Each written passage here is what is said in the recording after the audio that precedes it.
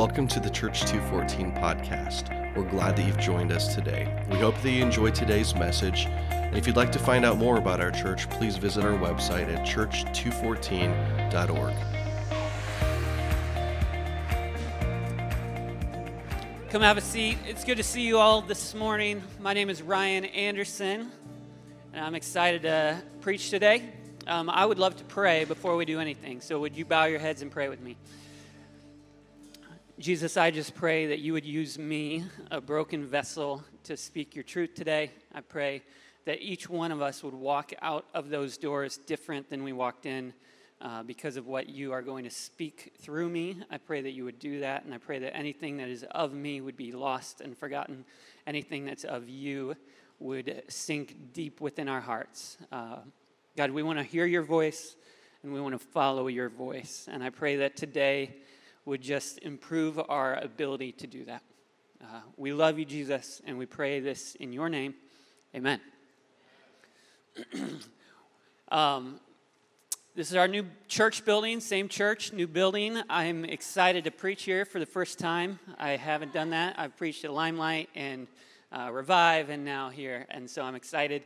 It's been a cool transition for this church, and it's been fun for me to have a little bit of a part in that, a very minor part in that. But at our home, we have a very big transition going on as well. Lauren gave birth to that was totally unintentional. We didn't do anything. Lauren did the majority of the work. Wells Shepard Anderson, Maxwell Shepard Anderson, we call him Wells. August 3rd, I know based on my history of sharing intimate details of birth with the last two boys we had, you're all expecting me to do that today, and it's not going to happen. Sorry. That is between Lauren and I. And yeah, okay. Yeah, you can ask me the details, but I won't know them because I was in the corner with a wet rag on my head trying not to pass out. I didn't faint. I just got lightheaded and sweaty and nauseous. And I'm starting to, again, thinking of the whole experience. So,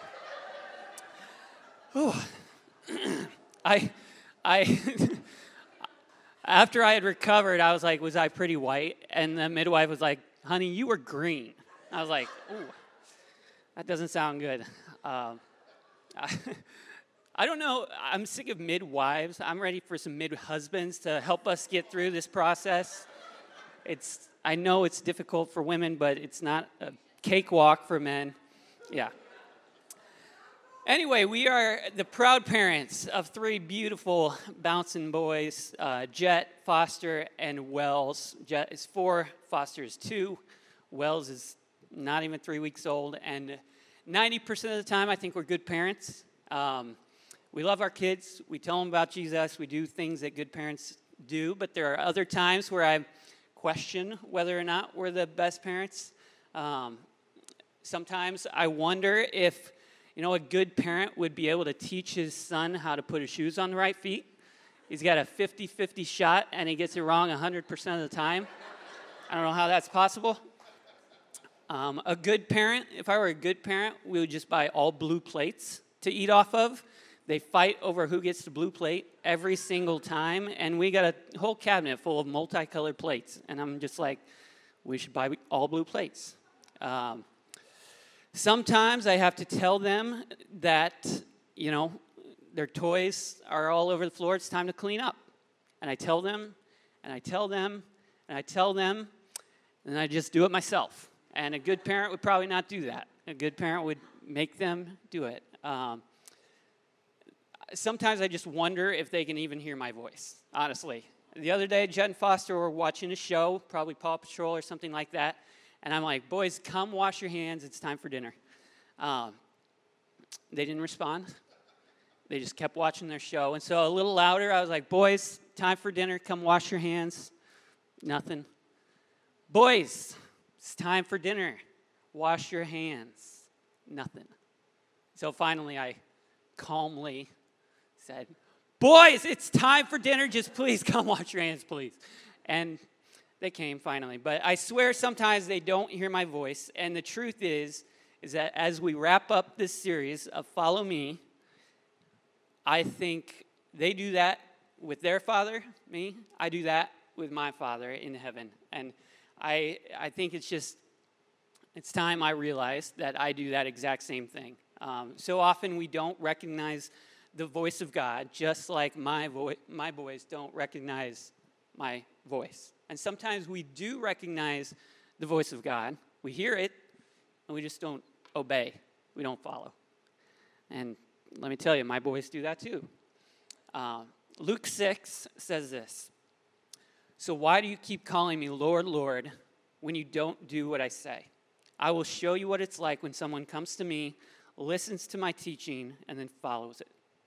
Some other translations say, listens to my voice, and then follows it. And then John 10, verse 4 and 5 says this: "After he has gathered his own flock, he walks ahead of them, and they follow him because they know his voice. They won't follow a stranger. They will run from him because they don't know his voice." And this series, Follow Me, we've been talking about leading others. We've been talking about how we become spiritual fathers and mothers to people, how we are being spiritual sons and daughters, how we want to leave a legacy of impact on the generations to follow us. And the reality is that we don't have a chance to do that if we don't recognize and follow the voice of God. And if you don't recognize and follow the voice of Jesus, then as you try to lead others, you will lead them astray. And maybe you don't even think anyone is watching you, but they are. And if you miss the voice of Jesus, then so will they. And right now, we have so many different voices telling us things, radio, TV, social media, the news, whatever. They tell us who we're supposed to be. They tell us how we're supposed to act. They tell us what we should be, what we're supposed to believe, and what is right and what is wrong. And the reality is it's so easy to listen to a voice that isn't the voice of God. And the voices that we need to realize that the voices that we listen to shape us. They shape our identity. They establish our identity. The voices that we listen to establish our identity. And so if we aren't listening to the right voice, our very identity is in jeopardy. Go back with me 10 years or so.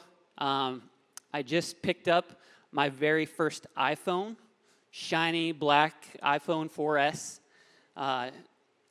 Leave the iPhone store. I don't know if it was Verizon or AT&T or whatever, but I had never gotten a call on it yet. And so I have this bright new shiny phone just waiting on a call.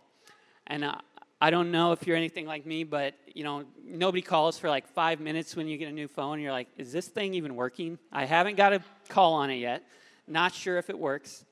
But finally, an hour or so later, I finally get a call. My phone rings, and I'm excited, and I look, and it's a number I don't recognize. So I'm like, well, did my contacts not carry over or what? So I pick it up, and it was not an exciting call. It was my bank. And they said, Ryan, we're concerned about some purchases that you've made. And in my head, I'm like, I know I've eaten KFC the last 6 days. It's right across the street from my house. The new mashed potato bowl is really, really good. So I'm kind of concerned about my purchases too. But they're like, no. They're like, we're concerned about purchases you've made in South Carolina. And I was like, I can assure you, I did not make any purchases in South Carolina. And so they went through this list of all these purchases. And as they go through the list, I'm like, no, I didn't purchase that. No, I didn't purchase that. No, I didn't purchase that. And eventually they said, Mr. Anderson, it looks like somebody has probably stolen your identity. And I was like, great. And I had to get a new debit card and social security card and weeks worth of annoying stuff to do all that to recover my identity. And the reality is our identity can be stolen very easily. And it's not just from identity thieves or just from society, but it can be stolen from society. It can be stolen from us by social media, it can be stolen from us by any voice that we listen to that isn't the voice of Jesus. And it's easy to see how, something like social media could do that, but it's not just that. If you get your identity from a political party, then you're listening to the wrong voice. And if you get your identity from ministry, it can be a good thing, from ministry or from leading a church or from leading people or from mentoring people or even from the people who are leading you. If that's where you get your identity is coming from the wrong place. We have to get our identity from listening to the voice of God. Because if you are a follower of Jesus, your identity is in Christ. The Bible is very clear on that. And if you want to know what Jesus thinks about you, if you want to know what he says about your identity, just open up the Bible, because it's jam-packed full of truth about our identity in Christ. And if you're curious about that, my recommendation would be start in Ephesians, grab a highlighter, read chapter 1, read chapter 2, read chapter 3, and just start highlighting things that the Bible says are truth about your identity in Christ. And so that's a challenge for you this week maybe, is open Ephesians with a highlighter, highlight things that God says about our identity in Christ. Because again, the Bible is super clear. Our identity as believers is in Christ. And it's critical to remind ourselves of that truth because it's so easy for us to forget. It's so easy for us to begin to look horizontally for an identity that we can only get vertically through God. And maybe it's, we get a new job. These are major pieces of our identity, but they're not our identity. You get a new job and you begin to make that your identity. Or you get a new boyfriend or a new girlfriend, or you get married and being a significant other or a spouse becomes our identity. And that's not our identity. Our identity is in Christ. Or you have a child and becoming a parent becomes your identity. And again, those are pieces of your identity, but they are not your identity. Your identity is in Christ, and it comes from the voice of God alone. And the voice of others telling us what our identity can begin to speak louder to us than the voice of God. And I think it's important for us to understand that our identity, if we truly want to understand our identity in Christ, we read the Bible, we get it from that, we hear God's word, we get it from that, but we also need to understand the identity of Christ. In order for us to understand our identity, we have to understand the identity of Christ. And obviously, we'll never get there. The identity of Christ is huge and overwhelming, and we'll never fully comprehend it in our human minds. But we need to begin to understand, A, just who it is who loves us, and B, just how much he loves us. And obviously, again, we'll never fully grasp that, but there is a place in the Bible that the disciples themselves really begin to understand the identity of Christ, the identity of Jesus. And it's in Mark 8. Jesus had just fed 5,000 people. He had just healed a blind man. 2 gigantic miracles, no big deal. And now he's hanging with his disciples. Mark 8, 27 through 29 says this: Jesus and his disciples went on to the villages around Caesarea Philippi. On the way, he asked them, "Who do people say that I am?" He asked them a question about his identity. Who do people say that I am? The disciples replied, "Some say John the Baptist, others say Elijah, and still others one of the prophets." So a little confusion about the identity of Christ. Some say you're this guy, some say you're a prophet, some say you're this other guy. There's some confusion among the people about the identity of Christ. So, who do people say that I am? Some say John the Baptist, others say Elijah, still others one of the prophets. And Jesus says this: "But what about you?" He asked. "Who do you say that I am?" And Peter answered, "You are the Christ, the one who will save us." And for the first time, the disciples begin to understand and they vocalize the true identity of Christ. You are the Christ, the one that will save us. They say he's more than a guy. They say he's more than just a prophet. He is a Lord. You are the Christ, the one that will save us. That is the identity of Jesus. He is God in the flesh right in front of them. And here's the cool thing. They begin to understand that if Jesus is Lord, if that's his identity, which it is, then that also says something about them. That says something about their identity. And the same is true for us. If Jesus is Lord, if that's his identity, and it is, that says something about our identity too. If Jesus is loving, if that's his identity, then I am loved. That's my identity. If Jesus is restoring, then I am whole. If Jesus is forgiving, then I'm forgiven. If Jesus is a redeemer, then I'm redeemed. And the list goes on and on and on. Because our identity flows directly out of the identity of our Creator.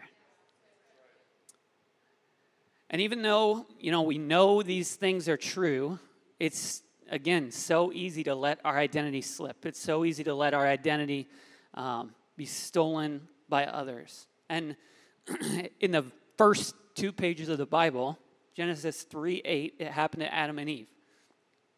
Adam and Eve had just sinned. They had just betrayed God for the first time, and they felt shame for the first time. And when they felt shame, they noticed that they were naked.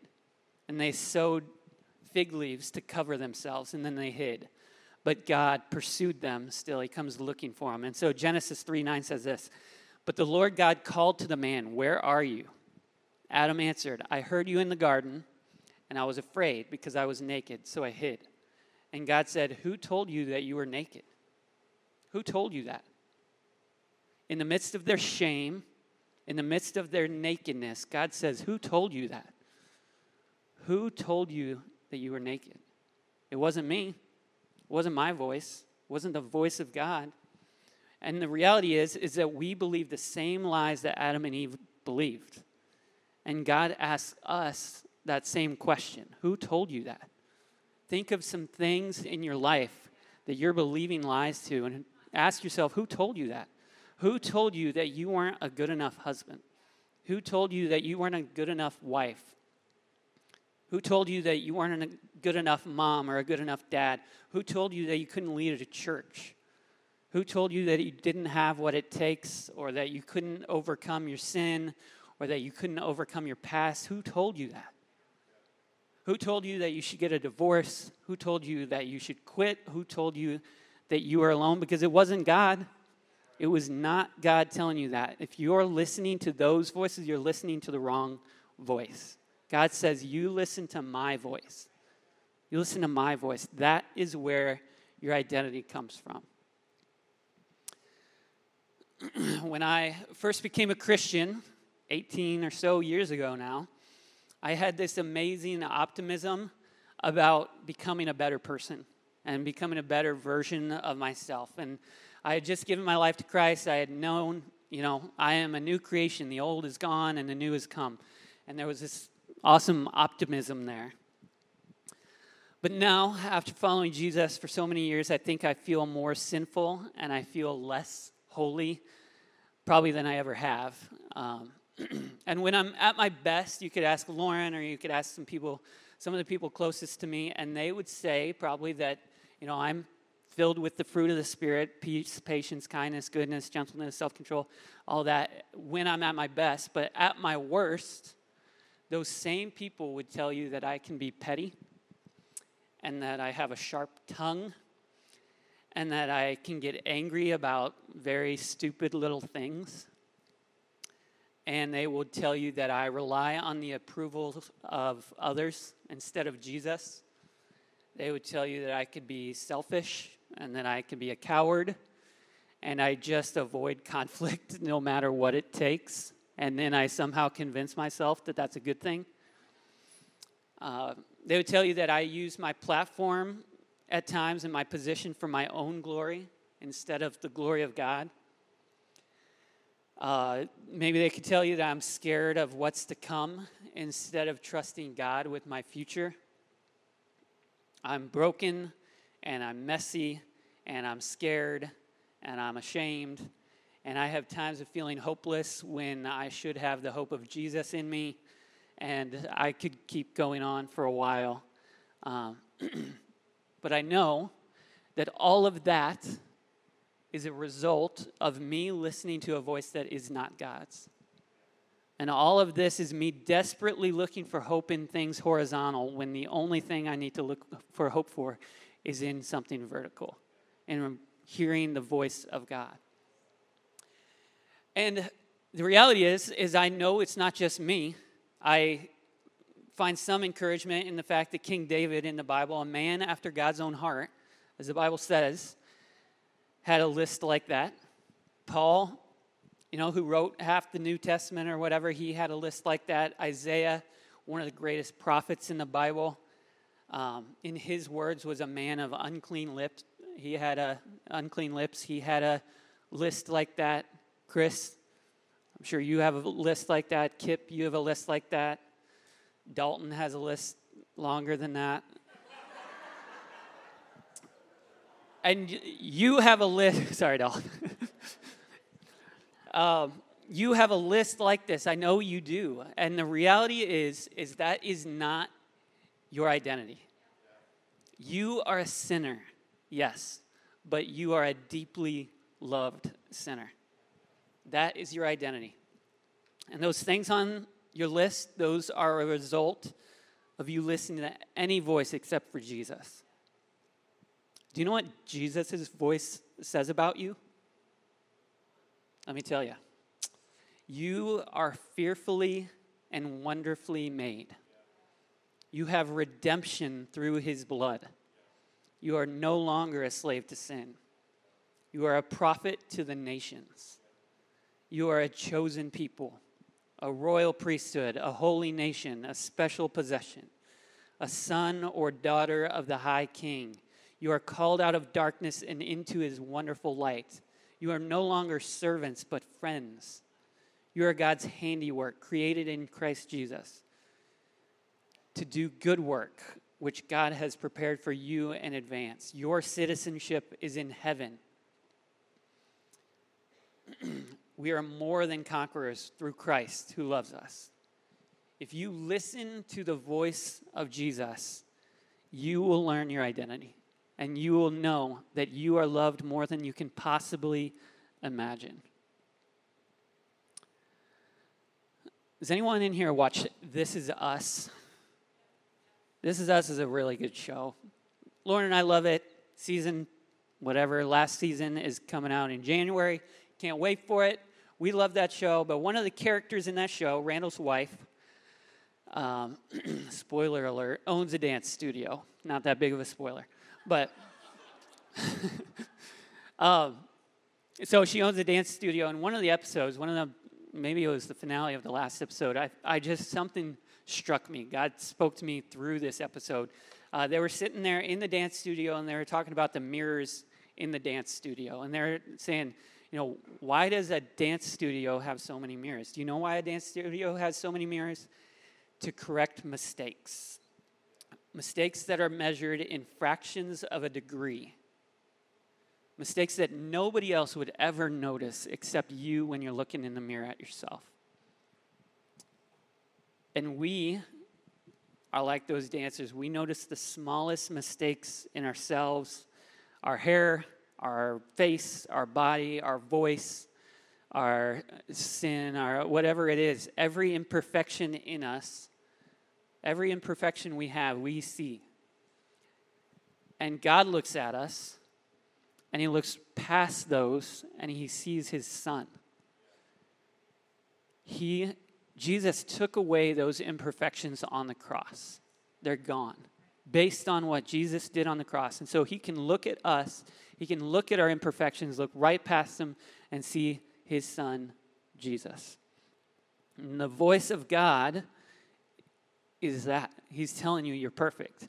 Because of what Jesus did on the cross, you now have righteousness in you. Any voice outside of that is not God's voice. And the amazing thing about Jesus is that our imperfections, those things that we see in the mirror that are imperfect about us, the things that we know, our sin, our weakness. Those are the very resume items that allow us to approach the throne of God. And it's only because of what Jesus did on the cross. Back to Jet and Foster, our 4-year-old and our 2-year-old, they can make a mess. I talked about cleaning up after them. They will dump out a box of toys, play with it for 3 seconds, and then go and dump out another box of toys, just to dump it out. Foster especially. And recently, they have been into Legos, which I've enjoyed because I get to play with Legos. And so usually they come up to me and they're like, Daddy, will you play with us? And now I'm going up to them and I'm like, hey, you guys want to play some Legos or anything right now? And I'm a really good Lego builder now. But that's the good thing about Legos. The bad thing about Legos is they leave a huge mess. You can buy a Ziploc bag size thing of Legos and it's like 650 pieces. You're like, how did they fit this many Legos in here? It's also like $650. Those things are very expensive. But the other day when it was time to clean up, we had all the Legos out. I'm like, Jet, it's time to clean up. Foster, let's clean up. Jet looked and he's like, He literally said, it's too big of a mess. Like, I'm not touching that thing. He was intimidated by the mess that was in front of him. And I get it, but in our lives, Jesus is not intimidated by our mess. We can have a big old mess of Legos in our heart. We can have the messiest floor. We can have the dirtiest soul, whatever you want to say it. It doesn't matter how messy life is. It doesn't matter how long your list of sins is. It doesn't matter how ugly your past is or what your rap sheet looks like. Jesus is not intimidated by your mess. And if you think he is, then you don't realize the power of what Jesus did on the cross. Completely wiped away every mess, every sin of every person in all the world for all of time. He took it. Their anxiety, he took. Your past, he'll take that. Your shame, he'll take that. Your sin, the one that no one knows about, the one that you're hiding, the one that is eating you alive inside, God will take that. He will take it. He took it, and he nailed it to the cross, and it's gone. It's his. Your mess does not, it might scare you, but it does not scare Jesus. It might scare people around you, but it does not scare Jesus. So bring it to him, drop it at his feet, because he wants it. Whatever that mess is and however many pieces are in that mess, give it to Jesus because he wants it.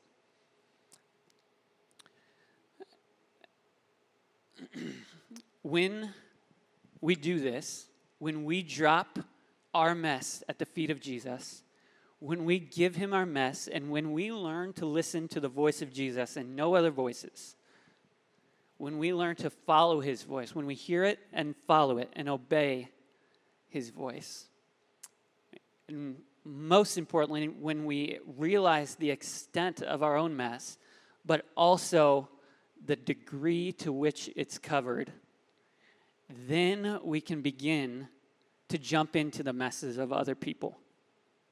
When we're hearing God's voice and understanding the reality of our sinfulness, but also the extent that it's covered on the cross, then we can begin to jump into the messes of other people.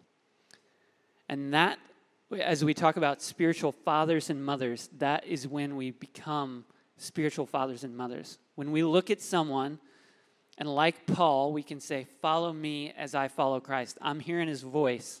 Follow me in that. The main thing that you're going to give to your family, the main thing that you're going to give to those who follow you, the main thing that you are currently giving to God is your heart. It's the person that you are becoming. And when your heart is aligned with God and you are tuned into his voice, listening and following his voice and his voice alone, then you will begin to have the impact on the following generations that you desire. Isaac talked about it a couple weeks ago. That was one of the best. I texted him. I was like, Isaac, that might have been the best sermon I've ever heard in my life. And I was not exaggerating. It was really, really good. And it maybe it had something to do with we had a baby like 4 days earlier, and my desire to invest in the following generations was maybe at its peak. But I was just like, man, I want to hear God's voice, and I want to listen and obey so that I can invest in my sons and in my friends and in my wife and in my family and the people around me. And as you follow Jesus, a lot of times I'm intimidated by jumping into the mess of other people. I'm intimidated by how am I supposed to lead someone when I just publicly listed off a long list of sins, which currently kind of regretting, but I am just like, I know that I want to invest in the people around me. I know that I want to do that. And as I follow Jesus, I get intimidated by doing that. But the reality is as I follow Jesus, I don't necessarily need to try and invest too hard in the people around me because it just will happen. As I follow Jesus, that impact will happen. That's just kind of how it works. People will look at you as you are following Jesus and say, I don't know what it is about Jared, but there's something different about him, and I want it. There's something different about Kip. There's something different about Heidi. There's something different about whoever is following Jesus, and you say, I want that in my life. You will be more kind, you'll be more loving, you'll be more compassionate because you are trusting deeply in Jesus, and His Spirit is moving through you and out of you into the lives of the people that you are interacting with. More and more and more and more people want to follow you just because you are following Jesus. And again, that's intimidating because leading people is messy. Jumping into their lives is messy. It makes things a little more complicated in your life, and I'm learning that a lot these days. I've got some messes that I've stuck my hands into, even outside of my own. I got plenty of my own. But even in the people who I love and the people who I'm doing my best to invest in, I've stuck my hands in some messes, and it's not easy. But the reality is it's what we are called to do as followers of Jesus, is to jump into the mess of other people. And again, like 18 years ago or so, when I started following Jesus, God put this thing in my life where I just had a desire to jump into the mess with other people. And especially, I work for Youth for Christ, especially 11 to 19-year-olds. And they got some messes. 11 to 19-year-olds, some of you have kids who are 11 to 19. Many of you were 11 to 19. And you got some, you know that 11 to 19-year-olds, teenagers, have messes. Cutting, suicide, depression, anxiety, drugs, you name it, and they deal with it. And the reality is most of the students that I work with haven't known much about Jesus when we're starting, which makes things a little more complicated and intimidating. But as you think about who in my life do I need to invest in, and you begin to get intimidating, realize that if you're following Jesus, it's going to be less intimidating. If you are hearing His voice and listening and allowing Him to lead you, that will be less intimidating. And then you begin to just simply build a relationship with someone. You get to know their story. You ask them about their family. You ask them about their interests. And in the midst of that, you begin to tell them your story. You find out, you tell them about your family. You tell them about the things you like. And you tell them about, ultimately, God's story, Jesus, and the story of the Bible and how that has impacted you and your life. And suddenly, all three of these things, my story and their story and your story, are all interwoven, and God's story is a part of that. And they begin to realize, okay, I think I know what's different about Chris. I think I know what's different about Ryan. I know what's different about Isaac. It's that Jesus part that he has and I don't. And I want to figure out how to get that in my life. And just like in investing in high school students for me, or the people that you may be in relationship with in your life, there are times when you need to be gracious and careful. It's kind of like excavating. I've never excavated anything before, but I've watched Jurassic Park a couple times, and I know that sometimes you need to use a little brush when you're uncovering things, a fossil or whatever. You need to be gentle and brush away just small little grains of dirt. And there are other times when you need to take a pickaxe to someone's soul and dig out some chunks. And I don't know what that looks like for you in your life or the people's lives you're in, but be aware of that. Allow God's voice to shape that in you. When do I use a pickaxe and when do I use a little brush? Because that's what God calls us to do, is to excavate the hearts of those around us, to dig in and invest in them. Because the reality is that you haven't just been chosen to be a recipient of God's grace, but you've been called to be an instrument of God's grace.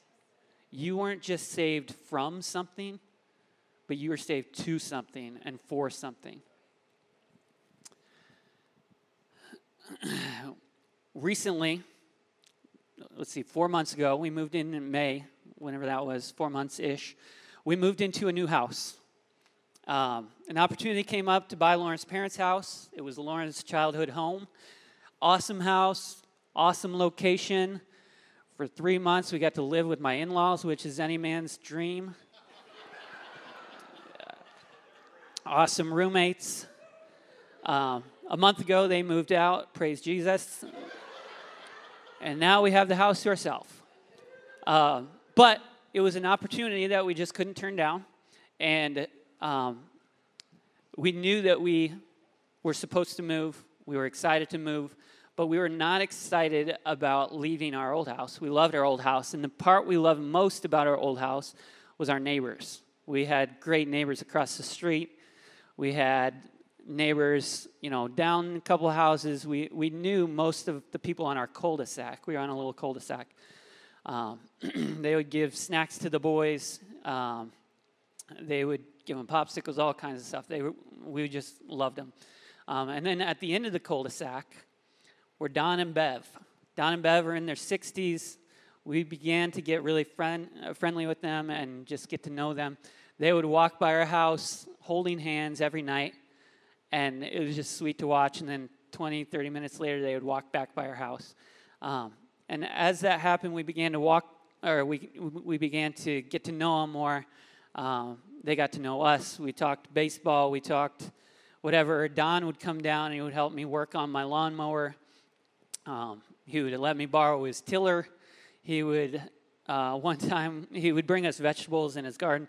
One time, was pouring rain and our back patio was quickly flooding and about to come in our back door, which would have been very bad. And so he and I, literally in the pouring rain, lightning, thunder, we're standing in knee-deep water, risking our lives to bail out water out so it wouldn't come in our back door.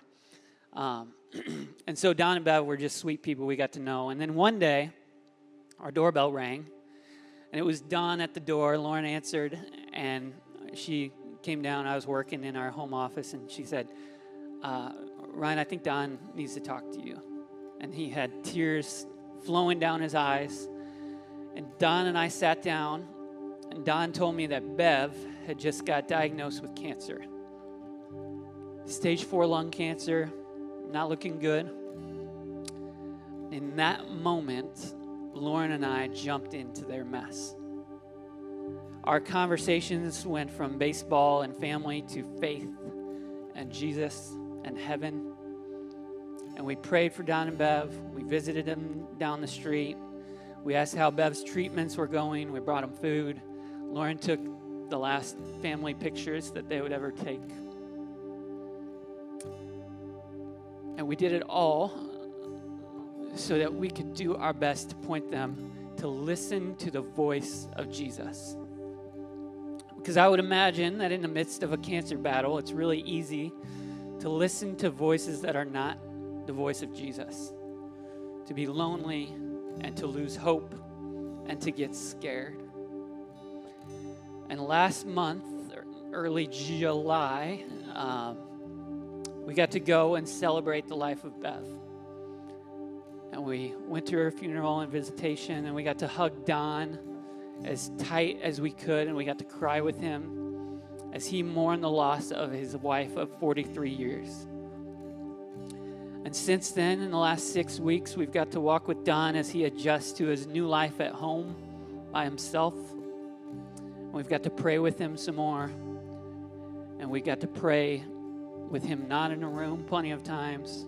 He lives on Knoxville, and so every time we drive down Knoxville, we drive past his backyard, and Jet shouts from the back seat. I prayed for Don.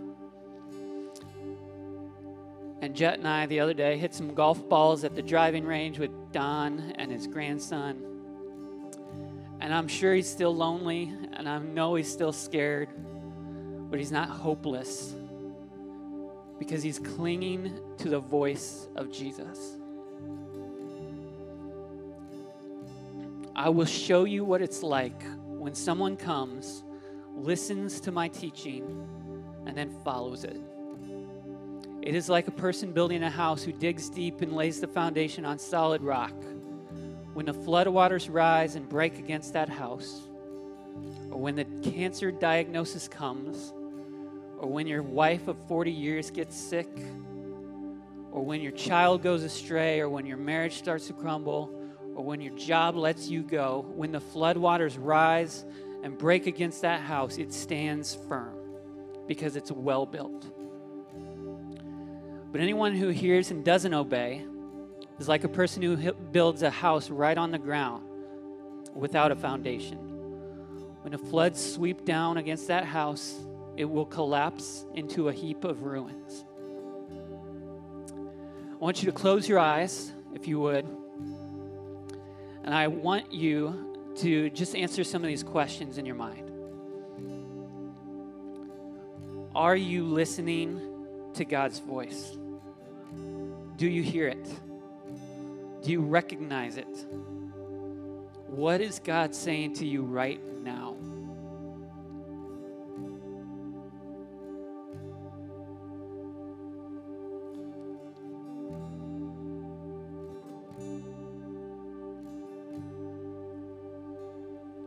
And when you hear God's voice, do you follow it?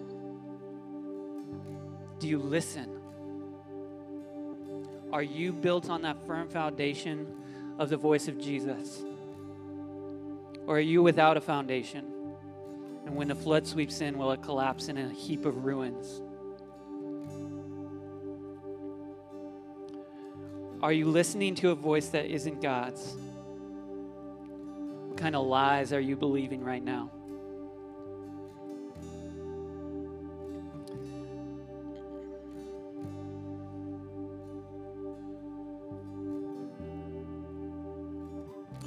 Where has the voice of someone else or something else stepped in front of the voice of God?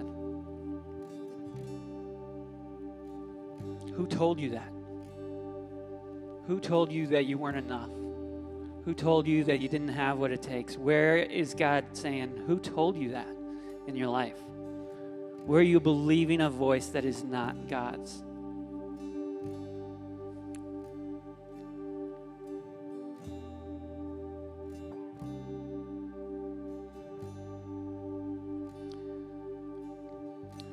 And then finally, whose mess do you need to jump into today? Whose soul do you need to take a pickaxe to invest in their mess, to jump in, get a little dirty, get some mud on your eyes for the sake of pointing them to the voice of Jesus?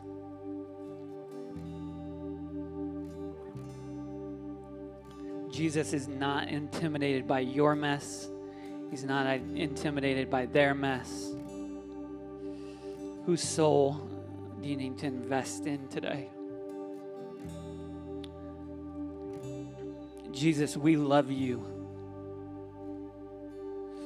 We are asking for more of you in our lives. We're asking you to take our hearts, to take our pain, to take the things in our lives that are messy and broken, and to mend them and to heal them. And Jesus, we pray that we would hear your voice clearly, and that the voice that we hear that's yours, we would obey and we would follow. And God, we want to help others in that journey as well. Help us to do that, Jesus. Help us to invest in the people around us, to love them, to be a light to them, and to point them to the voice that gives us our identity. Jesus, we love you and we trust you in this. Amen.